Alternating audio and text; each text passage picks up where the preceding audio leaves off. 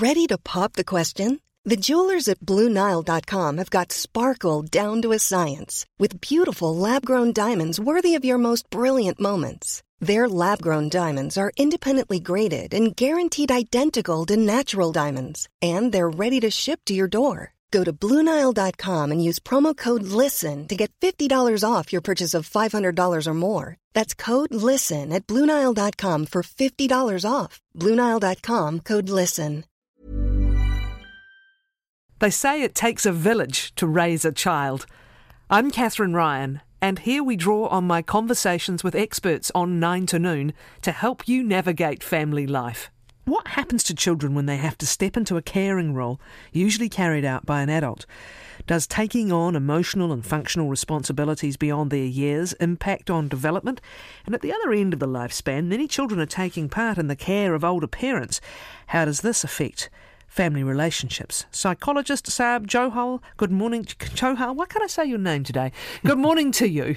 Good morning, Catherine. How are you? This is a really interesting subject. You've dubbed it parentification. Inverse parenting is another phrase I've heard. Is this when younger people end up almost taking the carer role? Yeah. What sorts of situations? It's called also role reversal as well. So yeah, as you said at the beginning, it's the idea where the adult is somehow assuming the dependent relationship and a parent-child relationship. And so as a result of that, the child's kind of expected to fulfill these adult responsibilities, but at the same time, they're sacrificing their own need for attention, comfort and guidance in order to accommodate and care for those different needs. Now, they may be logistical needs or there might be emotional needs as well. And it's often not just the parent, but there are also other siblings involved as well. So they may be stepping into a caring role for them too.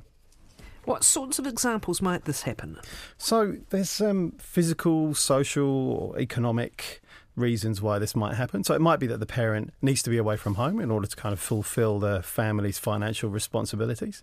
And so in that case, what tends to happen more often is this more instrumental parentification. So that's when the child might be fulfilling tasks like helping to cook or paying bills or going out to do the shopping or cooking for the family. And of the two, instrumental parentification seems to be the least problematic. So long as the child is getting parental support and acknowledgement and able to do that, and it's developmentally appropriate for them, and they're still able to participate in all the things that they need to do as children, then they can even get a sort of sense of accomplishment and a competence when doing that, so long as it's carefully managed.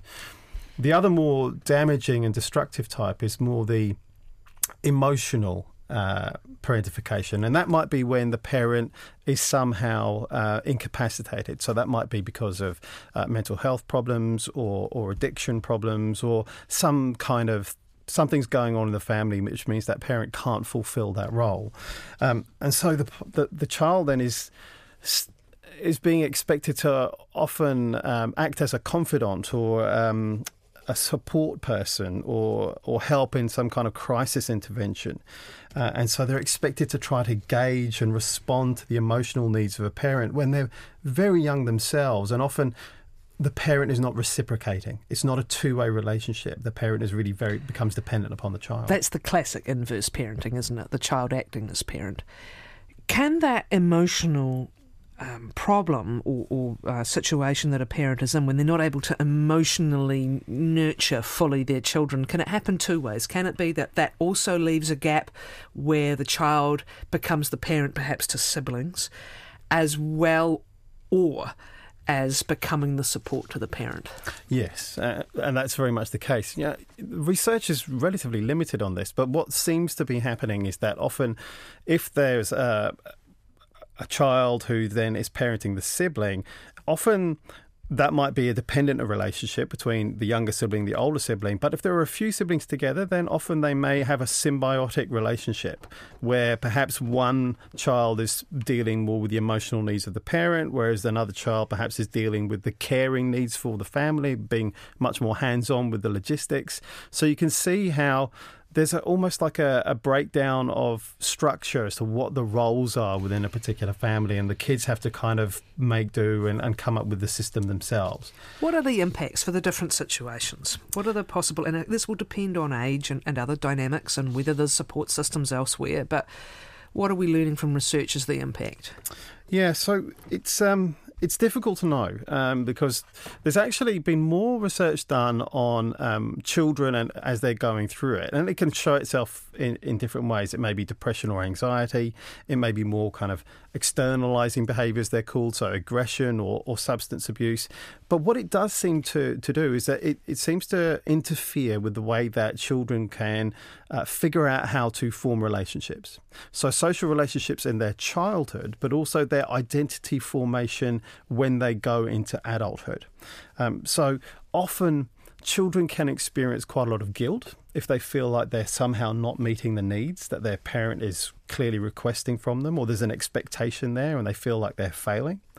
But often they can have identity or relationship style issues, which means that they can actually, as adults, be quite anxious about abandonment and loss and find it quite difficult to deal with disappointment and rejection. So when they get into relationships, often they can assume, without being asked to, this kind of caring role. And so they become the carer. They can often be quite empathetic, but they can often feel like that's quite burdensome on them as well. So they flick in and out of perhaps being caring and then feeling quite resentful about having this put upon them as well. It's almost like they're living out those earlier emotional needs that weren't met, or the security that wasn't provided, because this is what I suppose they're missing out on, isn't it? That sense of my parent or carer is there for me and I am safe in this relationship, and they're not fully getting that sense of security. Yeah, absolutely. And so often what you'll find is that in order to provide that security, children who go on to be adults who have experienced particularly emotional parentification can take control. So they'll step up because they don't trust others to sort things out. So they'll say, well, no, I had to do this as a child. I had to sort everything out. So in my adult life, I'm not going to have a kind of like an equal relationship. That's a mystery to me. I don't know how that happens. I'm used to stepping up and sorting things out. So that's how I'm going to be in my adult relationship too, even if it's not asked for or required. A lack of trust that someone else will do their bit. Absolutely. And there's some evidence to show that there's some kind of intergenerational transmission that could happen here as well. So parents, adults who have been parentified in their childhood can, there's a risk that they go on to do this to have a relationship like that with their own children too. So they can perhaps almost step into a dependent relationship with their children and look for emotional fulfillment from their children. Why would that happen when in the relationship they're the one taking control? Why would it almost reverse with the child, simply because we identify parenting with our own experience and how it's done? Yeah, it's not entirely clear, but what we think is that there's some kind of disruption as to what happens with relationships with people of your own age. So it can be with same sex or it can be with opposite sex. So what you've got most experience with is working with someone who is a parent and you're a child. And so you flip over that because you've got most experience with working with that relationship. Actually, what seems to be damaged is having good relationships with your peers because you're occupied with trying to serve the needs of one of your parents, either logistically, and that may be taking up all of your time, or emotionally, where you have this very enmeshed kind of close relationship. And often children can feel very fulfilled in that role. They feel like they're performing a good, caring task for their parent. But the detriment is that they're not having the time to be able to create and explore and understand how to create those relationships with people of their own age group. Are they also missing out, as I said, on that sense of security and trust in someone else? And is that something that can play out later in relationships as well? I have to fix everything. I have to do everything. Yeah. Not able to rest and trust someone else can do it. Yeah. So if we look at the relationships that these sorts of children have with their siblings, it gives us a bit of a clue. Because often they can flick between estrangement, because somehow that relationship isn't going particularly well with their siblings when they're trying to get together and figure out how it is that they're going to operate in this environment to provide care for their parent. And codependency, where they become very dependent upon, this can only work if we're all working together. It can flick between the two. So you have this idea of actually this is too hard. And so you can see this in the relationships that perhaps siblings have. It's hard when you're a young child yourself or a young person to deal with a screaming 2 or 3 year old when you're young yourself and you have had no experience and there's no guidance for you to do that. So you can get, lashing out, or when people are feeling overwhelmed, some behaviours that are not really appropriate in order to deal with that situation through just frustration or lack of knowledge as to what it is that one can do. You mentioned guilt and a kind of performance orientation when these people are adults and forming adult relationships. Is there also a resentment that can present somehow? Yes, and this is this kind of like estrangement. There's guilt of not being able to perform to this expectation, but then as people get older, this realisation that perhaps that they have missed out on things, or this unconscious acceptance that actually I'm the carer, but actually somehow I'm not getting my needs met. So one of the biggest kind of turning points for people who find themselves in this situation is really bringing that to the surface and really trying to understand that actually I have a really strong template to be a caregiver in a relationship because of my early experience. How is it that I can get my needs met, and you're almost learning how to do that? So carry on about how you would do this before we go to the other end of life, which is a different circumstance and perhaps involves different people. Let's carry on how you can deal with this. We've talked so often, those things that happen when we're young become almost hardwired. They're the template. We've got them. And the question is how we manage them and mitigate. So if you are someone who as an adult is living with the realities of this, what are some of the skills you can have or some of the ways you can help someone else work through it? So one of the things to really be aware of is the kind of relationships that you're drawn towards or that you get yourself into. Because often people who have a very caring, empathetic nature that may have been nurtured or developed through being in this kind of relationship can be exploited. Or you can seek relationships where you may wish to repeat that experience because it's what you know. So being able to be in a relationship where actually you can develop trust that this person is actually going to be there for you and is actually going to prioritise your needs is an experience, but it's also letting go of the idea that actually I need to prioritise my partner's needs over mine, which is a very subliminal, unconscious thing that people are repeating perhaps in their adult relationships because they know no different. It's a case, is it, of, again, knowing yourself and knowing perhaps the reasons for a pattern of behaviour, and then that awareness itself can help you reset some behaviours or check some behaviours, or talk about them. And often it's when somehow the system is broken, where perhaps people move away, or they go to find a job, or they develop a relationship, or they come into contact with another family where things are different. But that's not without its own challenges. Often if you've got siblings around, and then the oldest sibling who has been parentified leaves, that can lead to lots of feelings of, again, abandonment and guilt. Somehow this system is no longer going to work because I'm not there anymore. And it can hold people in those systems too. If you are the parent who consciously or unconsciously, but you suspect, is leaning too much on your child for emotional support, what are some strategies for you? Yeah. So really thinking about how else you can get that emotional support that you need. So unfortunately, it does seem to be a repeating pattern in people's lives. There is a risk of that. It does seem to appear. So really thinking about how is it that you can enable your child to have the experiences that they need to develop and free them up to do that. There's nothing wrong with having a close relationship with your child. It's absolutely wonderful to have a close relationship with your child. It's when you assume a dependent relationship on that and you're not able to reciprocate and be there for your child emotionally too. So really thinking about what is developmentally appropriate, how is this burdening the child, and where else can I get this support in my life? And the danger is that, of course, lots of people feel very isolated in their That's life. why it's happening and sometimes in the first place. It's because you're feeling or sensing a lack of support. So, or something has happened in that person's life and it's become a routine. So as the situation changes, then yes, it may happen in the short term, but really being aware that it doesn't become a long-term fix. I've just got some text coming in just before we go to the part 2 of what we're discussing, which is later in life.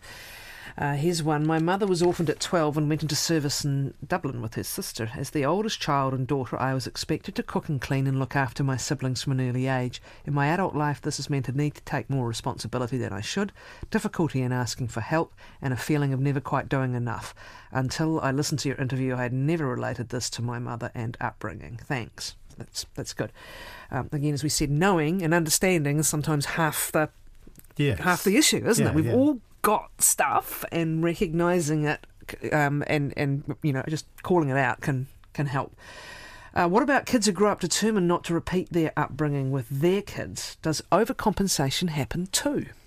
Yeah, that's a risk. You may actually be end up being overcorrecting in that way, which is why I have to emphasise that having a loving and caring relationship that is developmentally appropriate is absolutely desirable and wonderful and helps with flourishing for everybody in that family system. But it really is thinking about, of course, there are tasks, there are logistics that children can help out with that if they're developmentally appropriate. Kind of goes back to the last time I was on the show, thinking about, well, how do you get children involved in homework that's and housework that's appropriate. But when it's the emotional side of things, that's when we really need to be careful around becoming too burdensome for our children for their developmental stage to be able to understand. So it's really, one of the things that I'm wary of is when people describe children and their relationship as kind of like best friends. Really be thinking quite carefully about, well, what is it that you get from that relationship? And are you able to reciprocate, or are you able to kind of relieve that burden as well from your child the whole time? And how does your child perceive that? And is there some stuff they don't need to know, or they need to know in an age-appropriate way about what's going on with you? This was interesting, though, because this seemed to be saying that instead of repeating the pattern with their own kids, they're almost sort of leaning too far the other way. This happened in my family. My middle child, only girl, took over mothering her siblings when I was in active alcoholism. I didn't even realise it was happening. I got sober when they were in their teens, and they understood and resented me for trying to parent. That's really interesting. There's a circumstance in which it's happened, and then coming out of the circumstance, the dynamics have shifted. Yes. Your comment? Yeah, absolutely. The system changes and the children react in order to cope with that, and then the parent becomes more available and wants to step back into that role again. Yet the children are saying, well, hang on a second, we're older now and we don't really need you in that role anymore. So there needs to be a renegotiation around and an acknowledgement around what has happened. And it's a long road in order to try to repair that. But it's good that she has an awareness around what's going on, and perhaps the tasks that she needs to undertake and the whole family needs to go through. The same thing again, if you understand what's happened and what's happening, that can be part of relieving the stress of it, and then trying to work through to something that hopefully progresses the situation. Let's look at that other end of life, which is children taking care of older parents. Very, very common with this generation, of course, because people are living older, and often we've got that sandwich generation caring for a younger generation and an older generation. But that change, it can be very hard for the older person, for the older parent, to have a need now for a child, but still emotionally and psychologically be reluctant to accept that, and that in itself can cause friction. How do we navigate? It's interesting. There's been some some surveys done asking older adults, what is it that you want in this situation? And they come back and say things like they want to be cared about, not necessarily cared for. And that's a careful thing. They to try to navigate caring and controlling. And often older people would be reporting things like when they're being visited by their children, they feel like they're being assessed. They feel like they're being checked up on. Things like, when They notice meaningful looks being exchanged when they find it hard to pinpoint a word that they're trying to, when they're speaking. And it puts them on edge. And they describe saying, well, actually invite them over less often as a way of managing my anxiety and my disturbance around that. So the bigger context here is that as people age, often they can feel like control is slipping away from them. And so, you might call up meaningfully to, meaning well, and saying, Dad, it's been snowing heavily. Please don't go out and clean the pathway today. Because, you're trying to manage their risk of, hurting themselves on a slippery path. And of course, Dad will go out and clean the pathway because that's what he does. And that's very, very much part of his identity. So, thinking about, when you see what you might perceive as intransigence or stubbornness, where's that coming from? And is it about fear of control, slipping away for that older adult? And what is it that you're doing that perhaps is exacerbating that? You may be trying to express caring, but there's a tricky balance between controlling and caring. It's also taking opportunities to show some respect or almost a positive kind of deference that acknowledges the order of things, even if the realities are changing. Yeah, that's right. I mean, it's the respect and you may have spent most of your life obeying what it is that your parents say. They suggest it and you do it. It's only later on in life, when we're becoming fully fledged adults, that you might enter into more robust debate, perhaps, with your parents. But then, as they age, there's trying to maintain that respect, but also understanding that things are changing. The aging process is, it's not as predictable as when we're looking after children. There's at 1 they're probably walking, by 2 they're probably talking. When adults are aging, often it's far less predictable than that. It can happen and turn on a penny. I think the talking is really important because where there's friction and blow-ups, it can be the undiscussed reality that that parent is sensing a loss of control, and just verbalising it and talking about how things are going to work, or listening to what they say, you say or do that makes them, that exacerbates that, and you saying, hang on a minute, I'm sick of being over here 5 days a week delivering your lunches and your this and your that, and then you just talk like shit to me. So there needs to be moments of honesty, respectful honesty, yes, because things are changing and things are awkward. And one of the things that from the adult child's point of view is that often they can feel like their parent can engage in quite a lot of magical thinking. I expect X and I expect Y, but without actually clearly stating what it is that they want and don't want. Well, they can feel taken for granted sometimes too, because the parent still wants to be the boss and can talk authoritatively, and the child's feeling like, I'm doing all the giving here and all I'm getting from you is this. And again, the unspoken thing between them is the insecurity possibly each side is feeling. Yes.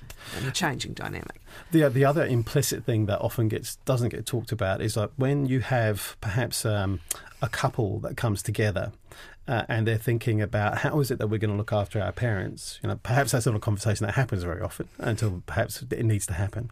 But often, two families come together may have very different ideas about their involvement in their adults' care.